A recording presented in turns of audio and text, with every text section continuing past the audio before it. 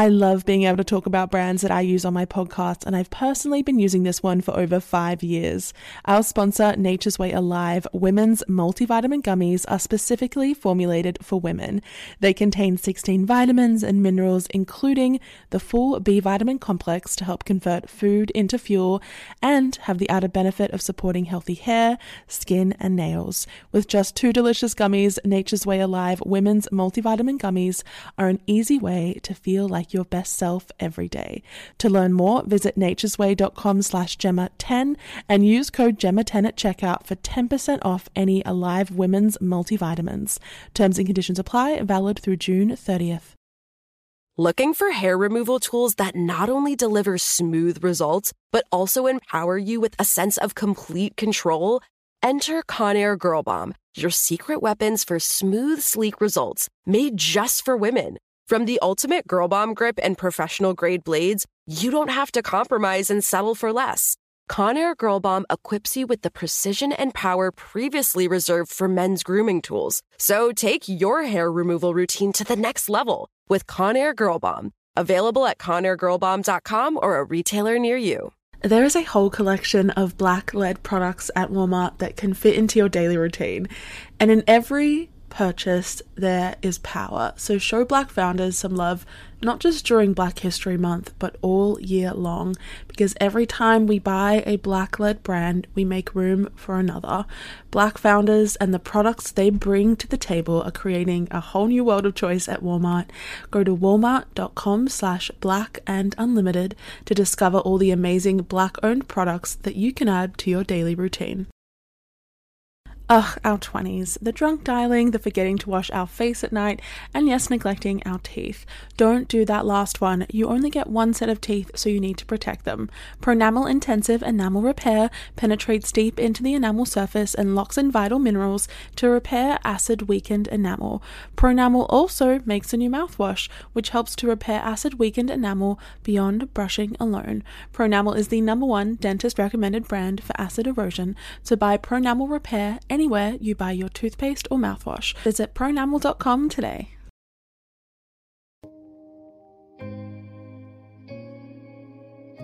Hello everybody, and welcome back to the Psychology of Your 20s, the podcast where we talk through some of the big life changes and transitions of our 20s and what they mean for our psychology.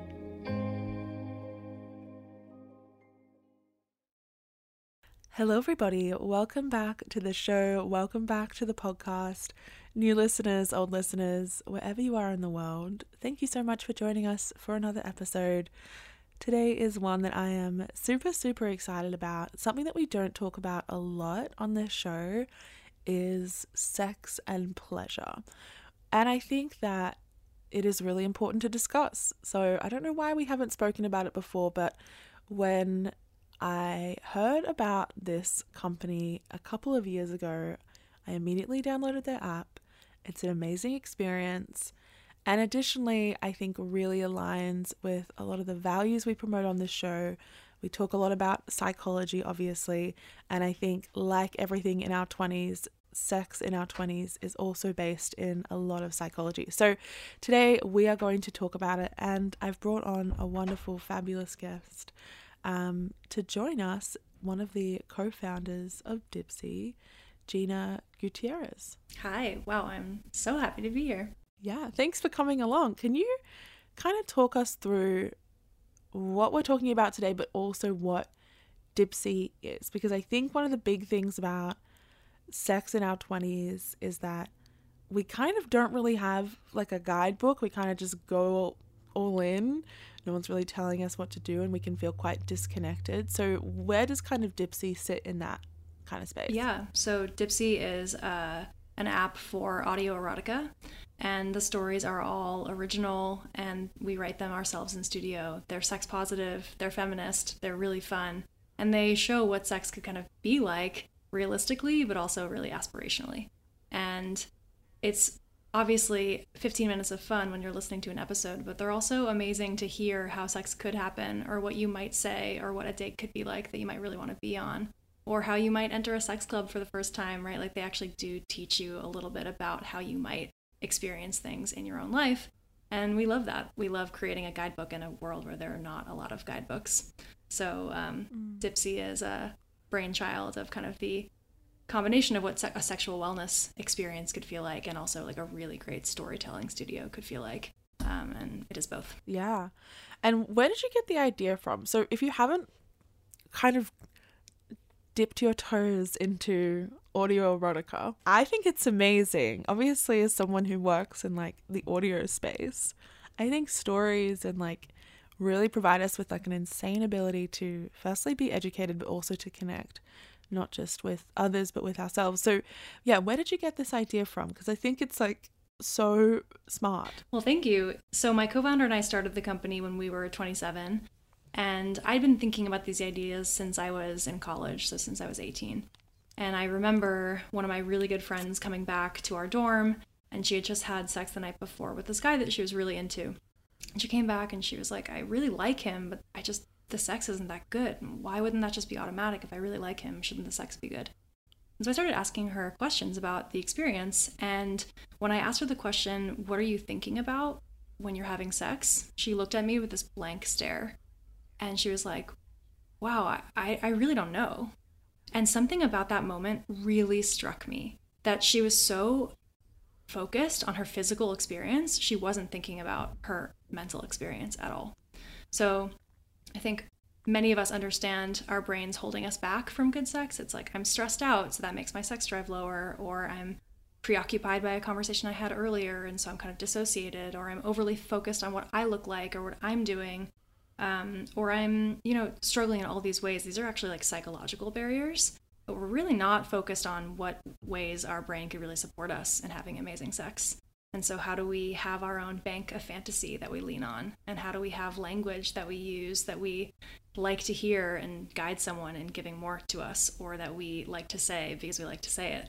And these are these like amazing unlocks that really make sex so much better. And storytelling is such an amazing space for that. But the reason that we started it when we were 27 is because Calm and Headspace were coming up. And Calm and Headspace were showing that you could make an amazing audio experience that was super immersive, and that wasn't there just to teach you something like podcasts were doing at the time, but to change how you felt. And I firmly believe that storytelling can change how you feel, and I really wanted to make stories that could feel like that. And I had this hunch that audio erotica could really be this amazing immersive experience that was imagination forward. So you could imagine kind of your own house on the blueprint that we were giving you with our stories, what characters looked and sounded like, what you looked and sounded like in that story, where you were, how it all comes together is really up to you to create. And there's something really, really powerful about that I think is really, really empowering. You really are in control. Yeah, I absolutely love that and totally, fully agree. I really think it's fascinating what you said around how we recognize the intersections between our mental framework and our psychology and the sex we're having, but we don't recognize it in the moment, right? We think about it as a barrier, not as an enabler. So how can we kind of leverage that understanding of how our mind's working and how our psychology impacts our physical sensations to have good sex in our 20s? I think that's like the golden question that I get asked so much. There's like countless episodes, podcasts about this, articles. People want to know how to have good sex in their 20s. Yeah. Well, I think first of all, it's answering what good sex is. Like, what makes sex good, I think, is a question we don't often ask ourselves. And I think it's a very personal question. And what I would encourage people to think about is start noticing what feels good to you across all avenues of your life. And what I mean by that is I think we have these stories or ideas of what feels good, like binge watching my favorite show feels good, or seeing this group of friends feels good.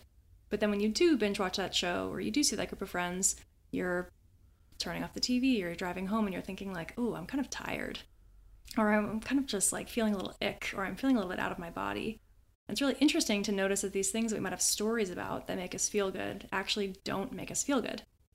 On the other hand, there are many things that you might do that really surprise you with how good they feel. Maybe there's a new friend that you're spending time with, and every time you leave them, you're like, wow, I feel energized, I feel excited, I feel like I laughed, I feel like I was funny, whatever. And you notice that and it feels good. And so I think it's a really good place to start with just being like, listen to the signals of your body of like, this feels good, I would like more of this, or this actually doesn't feel good. And you might be surprised by what some of those things are.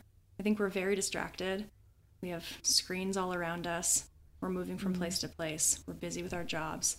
And if we aren't listening to those signals, how can we listen to what those signals might be like in the bedroom? So that's like baseline where I'd start. Yeah. I think solo sex is also kind of where to start. I mean, the American sex education system certainly doesn't talk about masturbation the way I think it should be talked about, where it's a really, by default, safe place for you to explore what kind of touch you like, what you like to fantasize about, pacing, order. You know, you get to start thinking through what your ropes are. You know your own ropes. Yeah. And I don't know, I think especially I hear this at Dipsy with heterosexual women who are in partnerships with men who kind of almost assume that men come pre-coded with knowledge about sex. And I can guarantee you that no one comes pre-coded with that. But men often have the guidebook of porn. And that comes with a whole mixed set of messages. Some maybe interesting and some really harmful. And so if he or they or she is coming with their own ideas of what sex is and what good sex is, you too need to come to the table with your ideas of what good sex is. So you feel empowered in that and you can stand firm in that. And the only way you can really do that, I think, is by exploring just by yourself. And so I think like round one, like step one is, what does the self-touch or the solo sex experience feel like? Yeah. I just keep parroting exactly what you're saying. I really, really agree with that. It's really interesting because when I like first started having sex, like in my teen years, and then even in my like very early 20s, I used to just like define sex as like penetration. Right.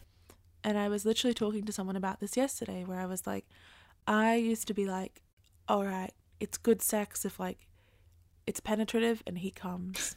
Totally. And nothing else matters, because it's all about like pleasuring them.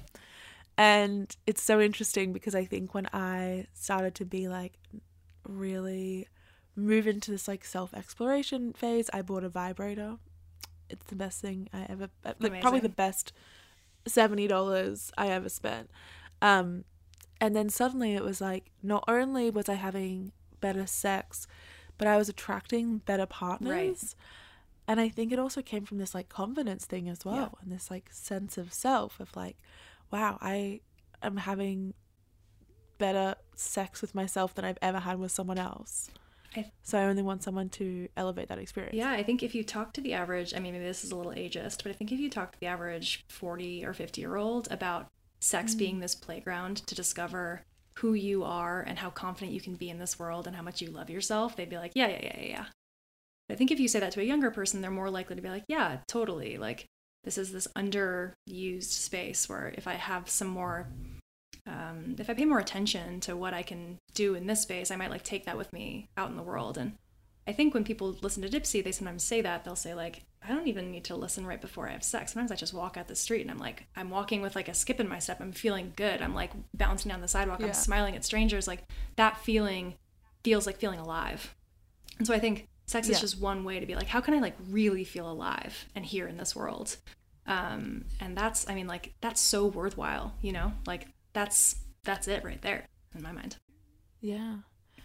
And I think that kind of gets to this point, right, where it's like, you don't need to be having sex to be experiencing pleasure. I think we often put sex on this pedestal. There's this weird conundrum I found where there's like this shame around having sex, but it used to be a lot of shame around having too much sex. And now I hear a lot of people, see a lot of people in my personal life through this podcast who come to me and are like, I'm experiencing a lot of self-shame because I'm having too little. Yeah, classic. Yeah, because I feel like everyone is selling sex to me as this like empowering thing, and that I need to have all of these sexual experiences in my 20s to like form the foundation of, you know, having good sex in my 30s, or like having these stories.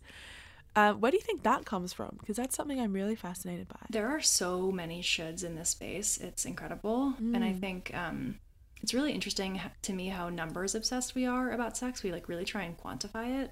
Like how many times a week is normal? What's healthy? What's good for my relationship? And what it all boils down to is all of us asking ourselves, like, am I normal? And it's the number one question that we get asked all the time, like an investigation of whether I'm normal. And the answer is that there are so many different ways to be normal, but everyone is normal in that. There's just like different routes to discovering, what's going to work for you. And the shame around, having too much, having too little, I see it as connected to the self-care movement too, which I think net, very positive. It's wonderful that people have paid more attention to taking care of themselves and addressing when they're overstressed or overtaxed. But when that starts to tip into, are you doing all this stuff? Are you meditating every day? These are these shoulds, actually. You're putting yourself into a new should space. And so I would, really ask someone to reframe. It's like really not about quantity at all, unless that really matters to you. Decide if that really matters to you. But it's actually allowing other people to decide what matters to you. I think what really matters is what feels good to you. And so if you're having a little high quality sex and whatever that means to you, that's amazing. Unless you feel like you want to be having more of it. Ask yourself that. Is that something that you care about? And start to create your own ideas of what matters to you, not because anyone has, other ideas that should weigh in on that. So there are going to be expectations in this space all over the place. I think in relationships, there are expectations. When you're single, there are expectations. And it's hard we are social human beings. We look to others to help us understand how we move through this world, and that's very natural. But the shame around having, too little sex, I think now is a little bit of this new thing, where the former stigma was you're out there and you're, what are all the old fashioned sayings? You're too loose or too easy or whatever words were the words then. And I think now the new fear that I hear from a lot of 20-year-olds, 18 to 24 especially, is have I had enough? Am I experienced enough? Is it shameful and embarrassing that I'm going out in the world without enough experience? And oh my gosh, you don't need to put that upon yourself. I think that is actually really getting to such a good point there of the shoulds that accompany sex. And I remember talking to a friend the other day, and I was like, you can have a lot of sex and not much of it can be good. Yeah. Or you can be having sex with one person for your whole life, and it's amazing. I think that numbers descriptor, that numbers game you were talking about, I see that everywhere in what's your body count as well. Totally. I'm surprised by how many people ask that question. I know, the body count thing is interesting. First of all, what a horrible phrase. It's so bad. I know. I'm and the fact that I think that it's was first used very much by men. Yeah. And now it's one of those phrases where we just say it, but we don't actually think about what that actually means. Yeah, let's talk about what it actually means. Just right now, because I'm thinking about it for the first time in a long time, which is sex is bodies, and that we are these transactional physical beings, and we just transact with one another, and we handshake or have penetrative sex in this in this context, and then we move on, instead of having some sort of emotional, chemical, interesting interaction with someone, even if that's just purely a one-time moment. That doesn't mean that you're not having a human interaction with someone. Body count makes it sound so, your personhood is kind of erased from that completely. Yeah, and I also think that when we think about body count in other aspects, maybe this is a bit of a stretch, but how it's used in the military, and to accompany the idea of dead bodies and this, and when they used it in that sense, it was oh, what's your body count, as this medal of honor of how many people have you dominated, killed. It just, I think, is still very much this descriptor of to be celebrated. The higher your body count, the better. And especially when we think about its origins in terms of a very historically, excessively patriarchal, misogynistic society, this is normally what it was referring to. Anyhow, we're off track, but I do think that it's that language around sex really needs to go. Yeah, and we're judgmental in both directions. I think we're judgmental of single people who have quote unquote too many partners, and we're judgmental of long-term monogamous people who have had only one partner, and we're judgmental about whether that's better or worse, whether you learn more or less, whether you have more sexual experience or less. And I think all of it is just we're projecting our own insecurities about what's happening with everyone else, but all experiences are normal, and all experiences are valid if they're what you want. And again, it all comes back to what you want. But of course we struggle with that in sex, because I don't think a lot of people are asking us to evaluate that very often. We don't really flex that muscle.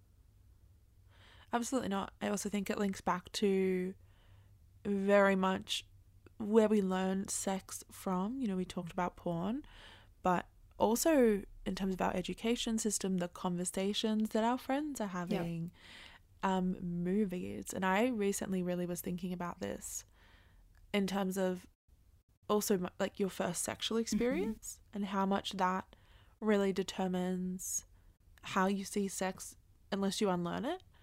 And I think that also, you know, I don't think most people's first sexual experience is particularly good. Yeah. You know, might not be terrible, but like you're kind of just fumbling through it. And I think that if your entire perception of sex is based off of one experience or like your first experience and how that went, and you're not, and that's never been challenged, particularly what I was talking about before, where it's like it's very penetration based, and it's very much based on like, I'm a heterosexual woman based on what the man wants. That takes a long time to unlearn. How do you think we can kind of start to unlearn that? Yeah, it's interesting, the idea of, you know, well, I had oral sex and that's not sex, or these are like common things that you hear, you know, in the categorization or the quantifying of like what sex is, and it all comes down to ignoring the feelings of it, just focus on the facts of it. Your question is, how do we move away from the idea that the first experience is like this, we over-index on it? I think just like, how do we unlearn some of the early things we're taught about sex, the harmful things we're taught about sex, whether that's from our first sexual experience or from porn or from, I think the education system is a bit different in Australia. We don't do amazing, but we, I think, do a little bit better. But I'm even sure then, we do better. The American system is no system. Oh, wow. Okay, so going against zero there. But how do we unlearn some of those things? Yeah, you referenced really early on in the conversation that there aren't a lot of good guidebooks, and that's something that we at Dipsy are very aware of. And I think it right now it puts the burden on people to do a lot of self-discovery to find out what they like, but also to like do some unlearning and to do some understanding of how consent can fold into their lives and kind of do the work of being a healthy, sex-positive sexual partner. And that's hard because I wish it was easier for people. It shouldn't have to be so difficult to kind of self-serve on the internet to figure that out, especially because you might hit a lot of things that you don't want to see or aren't the right information. The internet is a wild west sort of resource. So I think finding sources that you trust really matters. And so like at Dipsy, we hope to be one of those sources. You know, you trust the makers. They're asking you to pay for this content. It is ethical content by default. If you're engaging with more classic visual pornography, pay for that content. That is the best and only way that you can really guarantee that it is on the side of ethical porn versus you don't know its genesis or how it's being made. That you are allowing yourself to expand your understanding of what those resources are. Like maybe you're really excited about fanfic on the internet and you're like, this isn't teaching, this is just like the fluffy stuff about sex. It's not. Like you're actually doing active work in understanding what you like, what thematics feel exciting to you and what feels less exciting to you. And those are all resources that are available to you, and many of them are actually fun and engaging and don't feel like you're reading your 18th blog post about consent and still confused.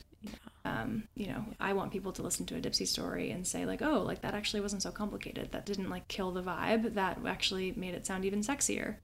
You know, there's a spectrum from like consent to dirty talk, and there's like a huge in between of like what it means to verbalize during sex. These are things that are so hard if you don't have examples of what that sounds like. So people need more resources to figure that out before they're like out in the world. Some people are intrepid and they're like, great, I'll figure that out during sex and I'll learn as I go. Amazing. Mm-hmm. And there's other people that don't feel as comfortable doing that. Of course not. And so, you know, our hope is that there are more resources like Dipsy around, and there are. Yeah, it's okay to take either path. I think like getting out there and learning is great, and doing the work to learn is also great. Again, like what's your path? Everyone's gonna have a different path. I love that you mentioned fanfic on the internet. I feel like that was such a introduction for me, was like erotic literature. And I remember being like, oh my god, I feel so bad. I had like this one book at college, and like I actually found it the other day, and like the sex in it is so mild. Like it's so very mild. And I was like, wow, Like, oh my gosh, like this is insane.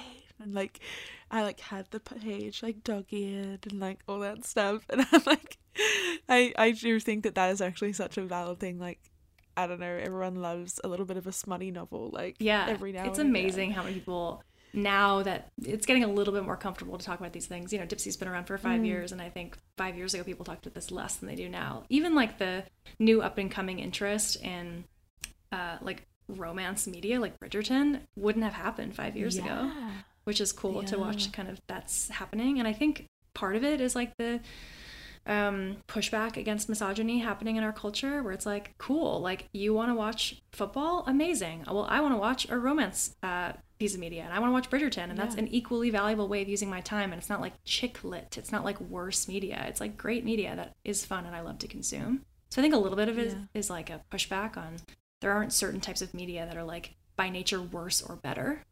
You actually just get to choose what you like, which I think is really empowering and awesome.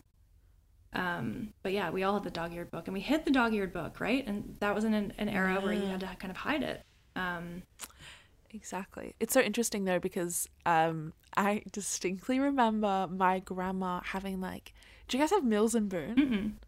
What is that? Okay, so Mills and Boone is like this, maybe it's just an Australian thing, but it's like this series of like smart books, like sexy romance books for like the generation of my grandma. Yep. Or maybe even my mum. So like, and they all look exactly the same, and on the front will be like this 80s photoshopped image, and it'll be like the Fabio like style, the cowboy on like a horse. Yeah, exactly. It will be like the cowboy and the runaway, or like something like that. It will be like the mistress of Oman, or like something, and it's just like, and it's just smart. Yep. And my grandma used to have them everywhere. Amazing. When we were kids. So it's interesting that I still felt like shame around sex, I think, because I was like, oh my god, grandma, that's so embarrassing. But it's so funny, because I think that it's just, and I think also she did feel a bit of like shame, but then as she got older, she was like, oh, I still feel sexual urges, like I still feel pleasure. Wow, that's really powerful to hear that from your grandmother. Yeah. That's really cool. She was, she's still alive. I don't know why I was like gonna say she was. She is like a very empowered lady, and I think it, you know, as she got older, that actually became more evident to me. Well, you know, when we were first starting to think about making Dipsy not just an idea but a company, we were looking at the romance novel industry, and it's amazing. Like, it drives the publishing industry. Like, it is the reason the publishing industry is afloat. Literally, Amazon had to create a different package in order to not lose money, because romance novel consumers read so many of them that they were like literally taking Amazon out of business. The business model wasn't working, so they had to create a separate package for it. So there's like incredible voracious demand for this content, but we weren't seeing that demand kind of trickle down to younger audiences. Why is that? Well, like, is the guy with the long hair on the horse like really the model of what's sexy anymore? Is that it? There's all sorts of kind of baggage that was associated with the category that did really well for our moms and our aunts and our grandmothers, and that's amazing. Like, this is not new. These are just new ways of making this feel cool and contemporary, and like it is talking about sex the way that you might talk about it with your friends, or like actually have it, you know, out in the world. So I think it's amazing that that existed, but I also think we should be aware that that was very much like relegated as this like silly little woman's thing, which happens a lot, where either sex is very, very dangerous, or sex is like this like silly, safe little interest. And there's like, those are the kind of the two places that it can be. You know, our understanding of what pleasure is really, really limited in the context of Western society. You know, we've been taught to be good members of society, and that our value is measured by what we make or what we do, or by our success, or maybe by how esteemed we are. And so we see pleasure as like a distraction to what matters most, or worse, like a place of no return. Like, if we focus on pleasure, we'll ignore all these more important parts of our lives. And so pleasure is generally seen as this zone where it's like allowed to exist if it feels guilty. Like, you can have it, but you better feel guilty about it. That's like the regulating factor. And I think the way that we treated romance novels for many, many decades was that. It's like, okay, you can have your silly little book, that's safe, but like let's make you feel a little guilty about it to keep it in check. Because pleasure is seen as selfish, and pleasure is seen as, you know, you need to earn it. And the worst case scenario, it's seen as dangerous, where like once you get a taste, what will happen? And frankly, I think in the context of our patriarchal society, as you just called it out, if a woman knows what true pleasure is, why wouldn't she just leave her husband? Why wouldn't she break the family unit? Why wouldn't she be out discovering and exploring? Let's not even give her a taste, right? And those are the containers of thought that we still see when we talk to our customers. We hear that all the time. These are the things I'm afraid of. It's like, if I'm experiencing pleasure, I'm wasting time. Or like, if I'm experiencing pleasure, that means someone else experiences less of it. Or if I work hard enough and get thin enough, then I deserve something. Like, we all know what that feels like. That second point that you just said then was like I'd never been able to identify that. Which one? That if I feel pleasure, someone else will feel less. Zero sum. Oh my goodness. Yeah.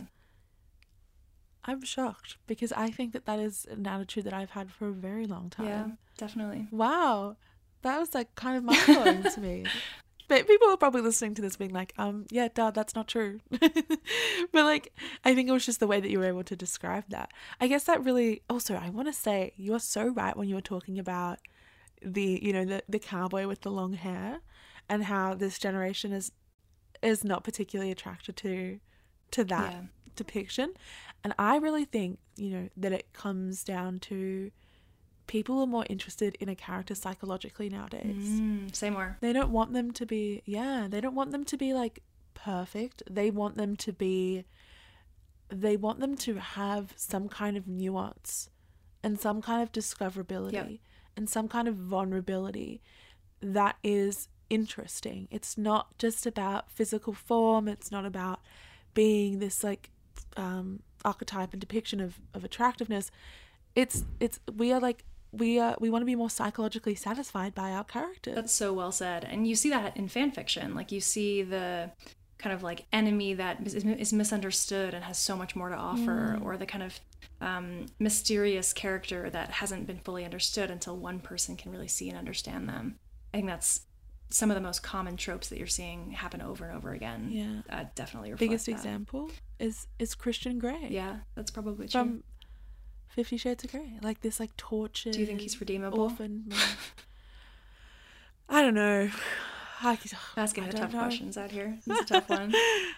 Yeah, I actually did read that. I actually read that series over my summer break this year. Oh, really? What'd you think? I wasn't a fan. I wasn't a fan. I actually didn't love it. I didn't love it.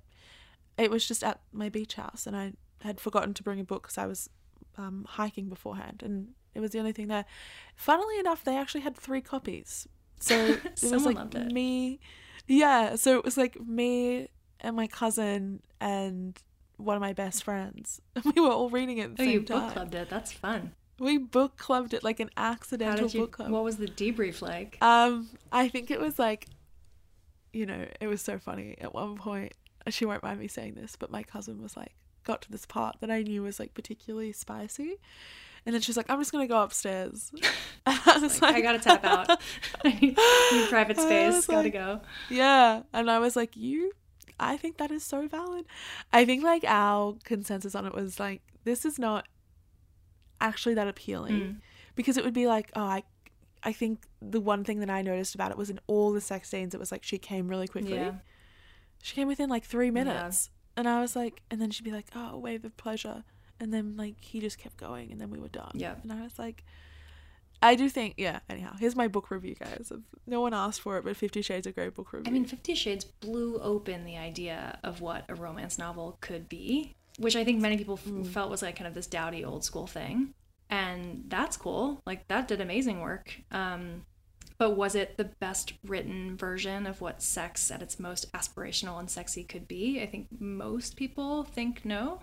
The power dynamics at play there could have been a lot more nuanced, and the pleasure could have been a lot more mutual. And like, listen, to each their own. Like, some people love that book. Absolutely awesome. Power to you. But there needs to be more versions of what like a really sexy piece of media can look like. And I give credit to shows like Bridgerton that are trying to figure those things out on the big screen. Which again, like, wasn't happening 5 years ago. So I think, like, talk about generational shifts. Like, what millennials are consuming is different than what Gen Z is consuming. Like, it literally is a different world of content out there.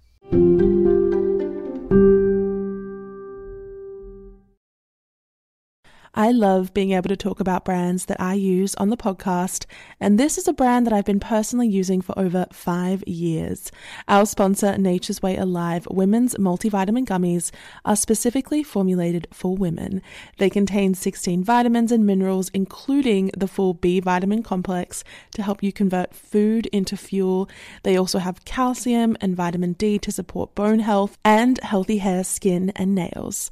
And for those of you who may be watching your sugar intake, they now have a zero sugar version made with plant-based sweeteners, including stevia extract and monk fruit extract. With just 2 delicious gummies, Nature's Way Alive Women's Multivitamin Gummies are an easy way to feel like your best self every day. To learn more, visit naturesway.com/Gemma and use code GEMMA10 at checkout for 10% off any Alive Women's multivitamins. Terms and conditions apply, valid through June 30th. There is a whole collection of black-led products at Walmart that can fit into your daily routine. And in every purchase, there is power. So show Black founders some love, not just during Black History Month, but all year long. Because every time we buy a Black-led brand, we make room for another. Black founders and the products they bring to the table are creating a whole new world of choice at Walmart. Go to walmart.com/blackandunlimited to discover all the amazing Black-owned products that you can add to your daily routine. Our first time using something normally forms a lifelong impression, even if psychology says that impression is not always correct. For example, you may try a new food for the first time, realize you don't like it, and you're convinced for the rest of your life to never try again. Or the first time shaving or using hair removal cream. I think we can all remember that strong chemical smell of those old formulas. Well, that is about to change. Nair is the #1 hair removal brand, and now it has a new and improved formula that actually smells amazing and does away with the need to shave or have a rusty razor on hand. I was honestly so surprised when I used these for the first time, because I think the last time I used hair removal creams was when I was probably 18. There was nothing pleasant about that smell, but now, with scents like orange blossom and Moroccan argan oil for their new shower creams, and cocoa butter, oat milk, vanilla or water lily and aloe vera for their body creams, they actually make me enjoy the experience. So, a story about this. The other day, I had 3 of my closest girlfriends and my boyfriend over for dinner, and we had this bottle. We decided we wanted to try it out. We wanted to get rid of some hair on our legs. We all used the oat milk and vanilla body cream. Literally at my dining table, we applied it. We waited for 3 minutes. They turned out so smooth. Even my boyfriend put some on his calf. Let me tell you, that little spot is still silky smooth. A week later, he can testify this stuff works. And we also agreed these new formulas are a game changer, because not only can you actually get rid of hair, it actually smells nice, and it removes the hassle of having to shave every few days, every few weeks. It also is free of dyes, it's free of parabens, it's free of sulfates, which is a big plus for me. And I have to say, again, the new scents actually smell really, really good. You can smell them for yourself. Try the reformulated Nair body and shower creams, available at retailers nationwide and online. Tired of hair removal tools that just don't cut it? Conair Girl Bomb gives you smooth, flawless results while putting you firmly in control. From achieving that silky smooth skin to boosting your inner confidence, Conair Girl Bomb is all about helping you elevate your self-care game. Whether it's creating a hype playlist, throwing yourself into a hobby, or scheduling some me time, self-care is important to keeping you feeling confident and empowered. It's time to take your hair removal routine to the next level. You can trust Conair Girl Bomb to get the job done right.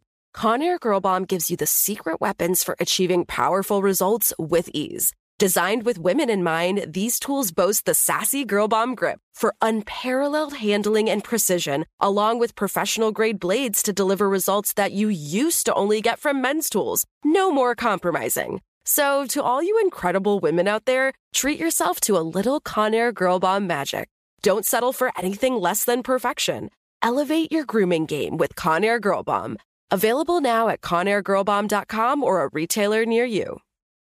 Obviously, we've spent a large part of this episode talking about sex, and sex is fun and sex is fascinating and interesting. People love talking about sex. But there are some other things about your life right now, your experience, that I think would be equally valuable to share with people in their 20s. The first one being that we have we have a decade between us. So you're kind of me in my 30s, right? Like you're where I'm at in my 20s in your 30s. Exactly. And I think that there is, at least around me, in the people I see, this like impending doom associated with turning 30.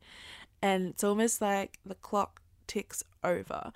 One of my friends the other day said to me, she was like, oh, what did she say? She was like, oh, 30 is when women die. Like, no longer are they stab like, me in the heart. I know, but I was like, I think a lot of people feel that way. Excuse me. I know. I was like, Claire, Yeah. that is not what we want to hear.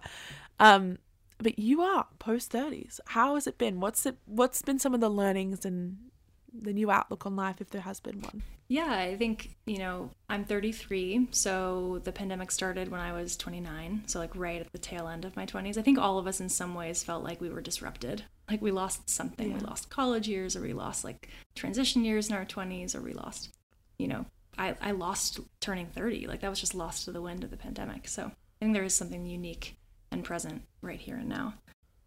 But, speaking from my experience, my 20s were interesting because 10 years ago, 15 years ago, it wasn't as common as it is today to have queer friends that were out of the closet when I was 18 or when I was 20 or even when I was 23. Like I had plenty of friends that one of my friends affectionately calls baby queers that were figuring out what it means to feel safe out in the world as someone who is stated as queer. And for those folks, you're working through that feeling of you should be more experienced but aren't, and that can be really challenging in your 20s. And I think there's versions of that happen in our 30s too. Like we are all baby queering in some ways, where maybe you hit 30, and I've had this for plenty of friends, and you're deeper in monogamy with someone, you've been with someone for a longer time, and you're like, hey, I actually want to figure out not how to have good sex, but how to have great sex. What is that going to look like for me? And so I actually see a lot of interest start to spike in maybe like the 28, 29 zone, where people are like, I'm on a self-love journey. I want to love my body. I want to enjoy sex. I want to expand what my understanding of sex is. Maybe I want to open up my relationship. There's like more play happening with not just I want to have sex and I want to have as much of it as possible, but like I really want to focus on quality. And I think that that's really a big shift in the 30s. It's like, how do I really focus on what quality is like to me, which is amazing. I think people always talk about you feel less pressure as you grow older. I mean, I don't know, you feel pressure in different ways. But I think there's a little bit less of this, like, I need to be out, I don't know, tallying my body count would be the worst way to say it, but like out there and like pushing myself, and I'm tired, but I'm going to go out on a Thursday. We feel that less, I think, generally speaking, in our 30s, but we can still really attend to the moment we are in our sexual journey, and it's not finished. Life certainly doesn't end at 30. I love being 33. I love being into my 30s. I think I can definitely say that I love myself more now than I did 10 years ago, and I hope that keeps growing. And, the journey is always there, and libido shifts, right? Like you might be 23 and have really low libido at the time because your boss is horrible and you're working super long hours, or you're having body image issues, and there's all sorts of stuff going on. And then you might come out of that and have a renaissance at 33. You might have a renaissance at 40. Like the moments that we're having the best sex in our lives are certainly not maintained or like bound by our 20s. I think actually most people that I speak to that are past their 20s say they're having better sex now than they did then. So it's ahead of you. Look forward to it. There's a lot more life to live. I think the greater interest in sexual self-discovery is kind of the big one that I feel really excited by. What does that look like for me? What's that going to feel like? How am I going to bring that out? What class am I going to take? Am I going to take a shibari class? Am I going to learn to love my body through a dance class? Like I see a lot more of that. It's a little bit more like high intention, which I really respect. What's a shibari class? Rope tying. So like a complex kind of art, but also like a form of BDSM that involves knots and ropes. Oh my God, wow. Fascinating. There we go. I'm learning more. I had no idea what that was, but super, super cool. It's also good to hear, I think, that the best is yet to come. It is such a trend, like, hearing that, I do think that our 20s are like the quantity years. Yeah. Where like, how many sexual experiences can I have? How much alcohol can I drink? How many countries can I visit? How many, like... Right. You're mosting really hard. How much money can I make? Yeah. Like, everything is like, yeah, it's like, I just want the maximum of everything, the maximum pleasure. And it's kind of tiring, to be honest. Yeah. Sometimes I just want, I'm cool with, like, the bare minimum. Like, well, maybe that's another thing that I can speak to your 30s for. I think you give yourself a lot more leeway to, like, feel the feeling that you're feeling. And if that feeling is tired, that's okay. And that's really liberating. I mean, I don't know if you're familiar with the account, the Nap Ministry, but I think it's, like, really powerful stuff. Yeah. Around liberation coming from allowing yourself to feel what you feel. And if that feeling is tired, to embrace it. Yeah, I think it's also a massive shift in psychology as well. Of previously, it was around treating the negative thoughts, treating the self-criticism, treating whatever's going on. And the way to, like, treat it was to, like, shame it out of ourselves, or to suppress it, or to be like, go for a run, like, go and do this, go and distract yourself. And nowadays it's more like, actually, you need to sit with that.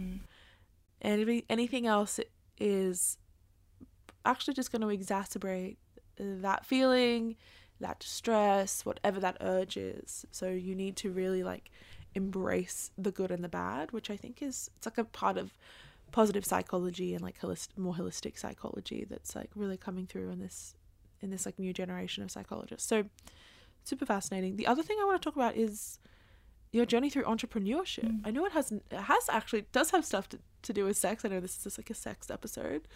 Obviously you started Dipsy. How has that been? Because I think we were talking about this before we started recording. We were like, this is how good that stuff. Yeah.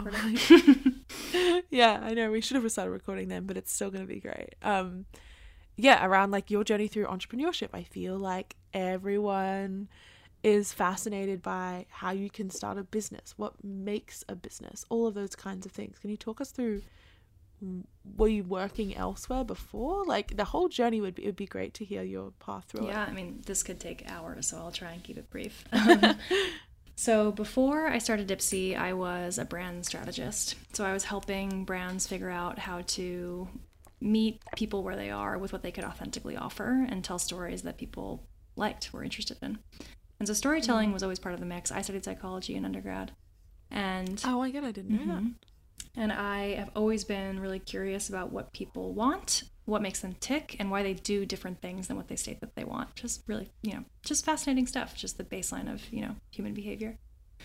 And then I met my co-founder, and it was right around the time that I had this idea. And I think the moment that you take the idea to the reality of, like, I'm quitting my job, I will not be making money, I'm going to put all of my eggs in this basket, definitely helps when you have someone who is equally passionate about that idea. So I think that we really supported each other when the other was feeling a little bit like, the other person was there to be, there's only room for one person at a time to be having a freak out, right? And so we got to balance each other in those ways and be like, no, this is really compelling. The research is here. And while I was a natural storyteller and was excited to figure out what this content was going to sound like, Faye is an engineer, and Faye knows how to build a product. And so we were kind of a perfect team to make it happen. So I think finding someone that you have good fit with, but also someone who you really trust and really like, matters a lot. Like, you're going to be spending so much time with whoever you decide to be your business partner, should you follow that path. So that selection matters. And I would say that mattered in the last 5 years even more than my romantic partner, if you can believe it. We've spent so much time together. Like, in many ways, she is my other partner. Really? Oh, that's actually quite beautiful to hear that. Also, that fear of, like, transitioning from being like, I've quit my job, to doing this, that is so scary. It's so high conviction, right? Like, you are really saying, like, I really believe this, and then you are asked questions every day to push back on whether what you believe is true. And so you have many chances a day to be like, do I still believe this, right? And you really just have to keep believing it. And Yeah. I think that if that feels exciting because you feel such high conviction in something, that's amazing. And otherwise, wait for an idea that really makes you feel that way, because that conviction will be tested on a daily basis, and there will be many people that don't believe. And that's hard. That knocks your ego. I really had to work on my self-esteem through that problem. Like, what if not everyone thinks this is what I should be spending my time doing? What if not everyone thinks this will work? What if not everyone thinks this is important? It's hard enough already, just every day, figuring out how to do it. But it's harder when other people don't necessarily think it's, does a 50-year-old white man who my dad's business partner think that Dipsy is as important as a 25-year-old who is so excited that this product exists? Of course not, but there are people like that. And so finding the people that remind you of why this matters to you and reminds you of this being important along the journey is also really huge. We were talking about that earlier too. Like, it's helpful in the world of podcasting. You're like alone a lot. It's helpful to get out there and be like, wow, I meet you and you really like what I'm doing. That's amazing. It's also interesting what you were talking about, the idea that comes along. I watched this amazing TED Talk the other day that was explaining how ancient civilizations used to think that the ideas lived in the walls and in the wind. And so like an idea would come to you in the wind and you had to like grab it, and you had like a responsibility to grab it out and hold on to it super tight. Because, and you can see the ideas like floating by. I think a lot of people have like $1 million ideas on a daily basis. I think everyone has had $1 million idea, but it's like they just let it float by, they don't grab it. And it takes a lot of courage to do both things. I think it takes a lot of courage to be like, I actually have a family right now and I can't do that, or I need to focus on my studies, but also a lot of courage to be like, I think that was my experience. I was like, the first couple of months, first year, it was like I didn't get any listens. It was just like my family and close friends, and it just was like you just got to push through and believe in what you're doing. Exactly. Maybe those are my two biggest learnings. Is that possible? Could I boil it up to two? That'd be a miracle. But I think, what you just said is so right. Like, there are some people that say, like, I have the grit and I'm willing to push through it and I'm willing to deal with a year, maybe even more, where I'm not getting the feedback that I want yet, but I just believe and I keep pushing. And there are other people that think, like, that actually sounds more terrifying than fun. And I don't know if I have that sort of grit. And I actually feel really happy pursuing something where someone is telling me what they need and I'm doing my job really well. And that is an equally respectable path. And in many ways, I envy that in my hardest days, because being an entrepreneur is like, oh my God, the responsibility's on me all the time, or me, my co-founder, all the time. So talk about the shame thing. It's like, there's no shame in finding what works for you. And entrepreneurship definitely isn't for everyone, but if you really feel excited to hold tight to that idea and like you just want to prove, then like, great, grab it. And your 20s are a great time for that, because you're full of energy and like, what else are you doing? Let's just try it. And so it's an amazing time. Also, I think if you fuck up, it's like, that was my whole thing. I was like, I have nothing to lose by doing this. I have nothing to lose. Like, if I fuck up, it's like, I really was like, and also when am I going to do this otherwise? Like, when else am I going to take this risk? In my, things could happen at any point. Like, you have children, you have a mortgage, like, you're getting promoted, a family member's ill, like, I need to go back and do this, like, do my master's, I need to, like, I think that it was just sometimes everything just kind of aligns. But, like, you will be tested. I've learned that. Like, the universe, like, I think that anything worth having isn't easy, otherwise everyone would have it. So wise. And I know that's such like it. Sometimes people give me a little bit of flack for that. They're like, a lot of things that are worth having are easy, but I'm like, but I think that there are some things that aren't, like, not everyone wants a gold. Everyone would want an Olympic medal, right? The phrase that I like to use is like, what game do you want to be playing and what pain are you willing to tolerate? And so maybe you are the kind of person who can really deal with challenging personalities, and that's just like kind of, water off your back. It's not super stressful to you, but for other people that's like intensely uncomfortable. And so maybe, being a nurse in a hospital isn't the job for you, because that is like sort of pain that you'd be encountering on a daily basis. Okay, so maybe that's not the game that you play. But life is, I think, about picking the games that you want to play and knowing that like no path is going to be like default wonderful. There's so many things about being an entrepreneur that are so wonderful. You pick who you work with. You choose the problems you want to work on. You decide how you want to spend your time, and you own that time. Like, those are really amazing things. But the downside of that, if you don't like it, is you feel like, oh my God, I have all this time. What am I supposed to do with it? How am I supposed to organize it? How am I supposed to use it? I have to pick people. That's so hard. Like, I don't like hiring. I find that really stressful. Like, there's all sorts of ways that you can see the same thing in two different directions. And yeah, so probably I could bring that all the way back to what feels good for you. Like, if you're paying attention to what feels good for you and you're like, I end this day feeling like it was exhausting, but I'm not depleted. I'm just tired. Cool. There's a difference there. Gina, thank you so much for coming on the show. This is possibly one of my favorite episodes. I don't know why I hadn't spoken about sex and pleasure before. There is so much psychology and so many facets of it that definitely need to be explored more. I want to also say this episode was not sponsored. I just really love Dipsea. It was not sponsored in any capacity. However, if you do want to download this app, experience some amazing storytelling, some amazing audio content that's a little bit different to mine, you can go to, dipsea.com/psych20? No, you can head to dipseastories.com/psych20. That's DIPSEA stories.com/psych20. There you go. And you get 30% off? You'll get 30 days free. 30 so days you free? can explore literally every piece of content to your heart's desire for 30 days and decide if it's right for you. Oh my goodness. Look at that. It's free. You may as well do it. You may as well just download it for 30 days and listen to some fun stories. Do some exploring. Yeah, do some exploring. I think that's really, really valuable. And I would also definitely say follow us on TikTok and Instagram. We put all sorts of fun content, educational content out there. That's at Dipsea Stories on both TikTok and Instagram. I think the stuff we put up there is amazing, and our social media manager is a wizard. Actually, I did see something on TikTok the other day, and it was like one of your stories, like the audio of one of your stories, and and it was like over this like tree backdrop, and I was like, wow. We targeted you effectively. Oh my God, my algorithm was like, and I follow you. In the algorithm. I follow you guys, but not. Oh, okay. Yeah, yeah. But like this one in particular was like, I was like, it spoke pulling to you. Me out. Yeah, it was really good though. I literally was like, oh, I need to go listen to a cute little story. Thank you so much again for coming on. I really think that what you're doing is amazing. Thank you so much for listening to today's episode. As always, if you feel called to do so, please feel free to leave a 5-star review on Apple Podcasts, Spotify, wherever you're listening right now. Make sure you go and check out Dipsea, of course.